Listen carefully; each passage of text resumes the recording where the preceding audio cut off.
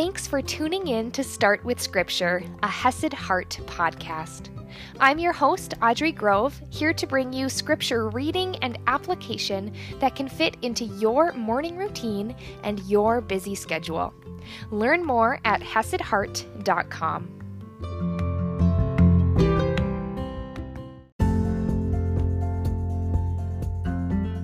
Good morning, my friends. Man, this year, the rest of this year, even November, is flying by. Can you believe we have a little over a month and a half left of this year? That is craziness to me. And it's just such a good reminder to be aware and intentional of how we're using our time. Because as we've seen with this conversation about the resurrection of the dead and this reminder that Christ is coming again, that time here is limited. And so we should use it wisely, not use it overworking ourselves and working out of our own strength and getting burnt out. No, we need to have balance with rest. That's how God created us and designed us to be. But still being very intentional with how we use every day, every hour, every opportunity, because we don't know when our time here on earth is going to be over. We don't know in that sense that number is going to be up. But we have good news that in Christ, we don't have to fear that time. We don't have to show up and be intentional with how we use our times out of fear and out of being afraid of all these regrets and afraid of what's going to happen and all these things, trying to earn a more value and love for ourselves. No, we do it because we love the Lord and we know the promises that He has, and we want to share those promises with people around us. We want to bless and love and serve people around us because we know the good news that we're going to hear about today from 1 Corinthians 15, verse 54, and I'm reading from the ESV. When the perishable puts on the imperishable, and the mortal puts on immortality, then shall come to pass the saying that is written, death is swallowed up in victory. O death, where is your victory? O death, where is your sting? The sting of death is sin, and the power of sin is the law. And right, we used to be under the law. And so death, sin, they used to sting us and hurt us. They used to have power over us. He goes on, but thanks be to God who gives us the victory through our Lord Jesus Christ.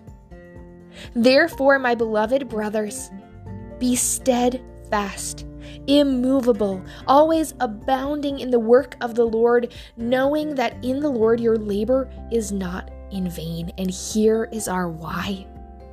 We know the good news. We know that Christ has won our victory, and that's the why behind our showing up. And more than that, it's the how. God is the one who empowers this. God gave us the victory through Christ. Therefore, with that in mind, be steadfast. Right? We want to be faithful. We want to be patient. We want to show up time and time again with devotion. Be immovable.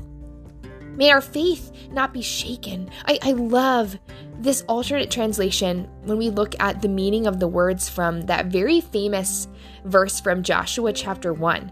Be strong and courageous. Do not be afraid and do not be discouraged. And those can also mean do not be shaken, do not be shattered. And so in that sense, even when trials come, even when difficulty comes, even when we have to hear hard words like Paul has shared with these believers at Corinth, even when we're facing trials of many different kinds, difficulties, struggles, challenges, hurts, pains, may we not be shaken in our faith, and may we not be shattered. May we be immovable and steadfast because of who Christ is and the promise that He has and the victory He's already won. Be always abounding in the work of the Lord. And this isn't just showing up and doing the bare minimum. Abounding makes me think of abundance, right? And abundance, that's not usually forced. Abundance is extra. It is above and beyond, and it is from a place of love. We want to use our time wisely. And he goes on to wrap up this in a beautiful way, knowing that in the Lord your labor is not in vain. Sometimes we as believers, I know this has happened to me before, if we don't see fruit, if we don't see a harvest from the work that we do, from the seeds that we sow, and maybe that's at your job, you're really not seeing a lot of results. Maybe that's sharing about Jesus with people who don't know him. Maybe that's with your family. Maybe that's just doing the right thing in areas of your life. We don't always see the fruit of that right away. And we don't always see the fruit even in our lifetimes.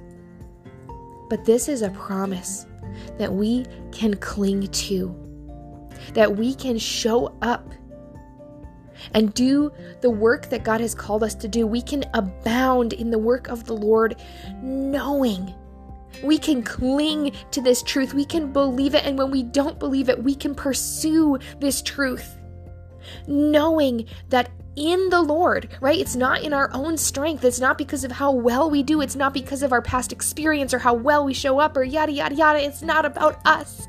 But in the Lord, your labor is not in vain, even when it feels like nobody's seeing it, even when it feels pointless, even when you're not sure why you're doing it anymore, even when it's hard, even on the days when you feel like junk. We can know that in the Lord, our labor is not in vain. So keep on showing up. Keep on being intentional, my friends. We've got a month and a half left of this beautiful year of 2021, a year that has been full of ups and downs. Use your time intentionally, because your labor, when you show up with the Lord, right? In him, your labor, your work, your actions, it's not in vain, because he is working.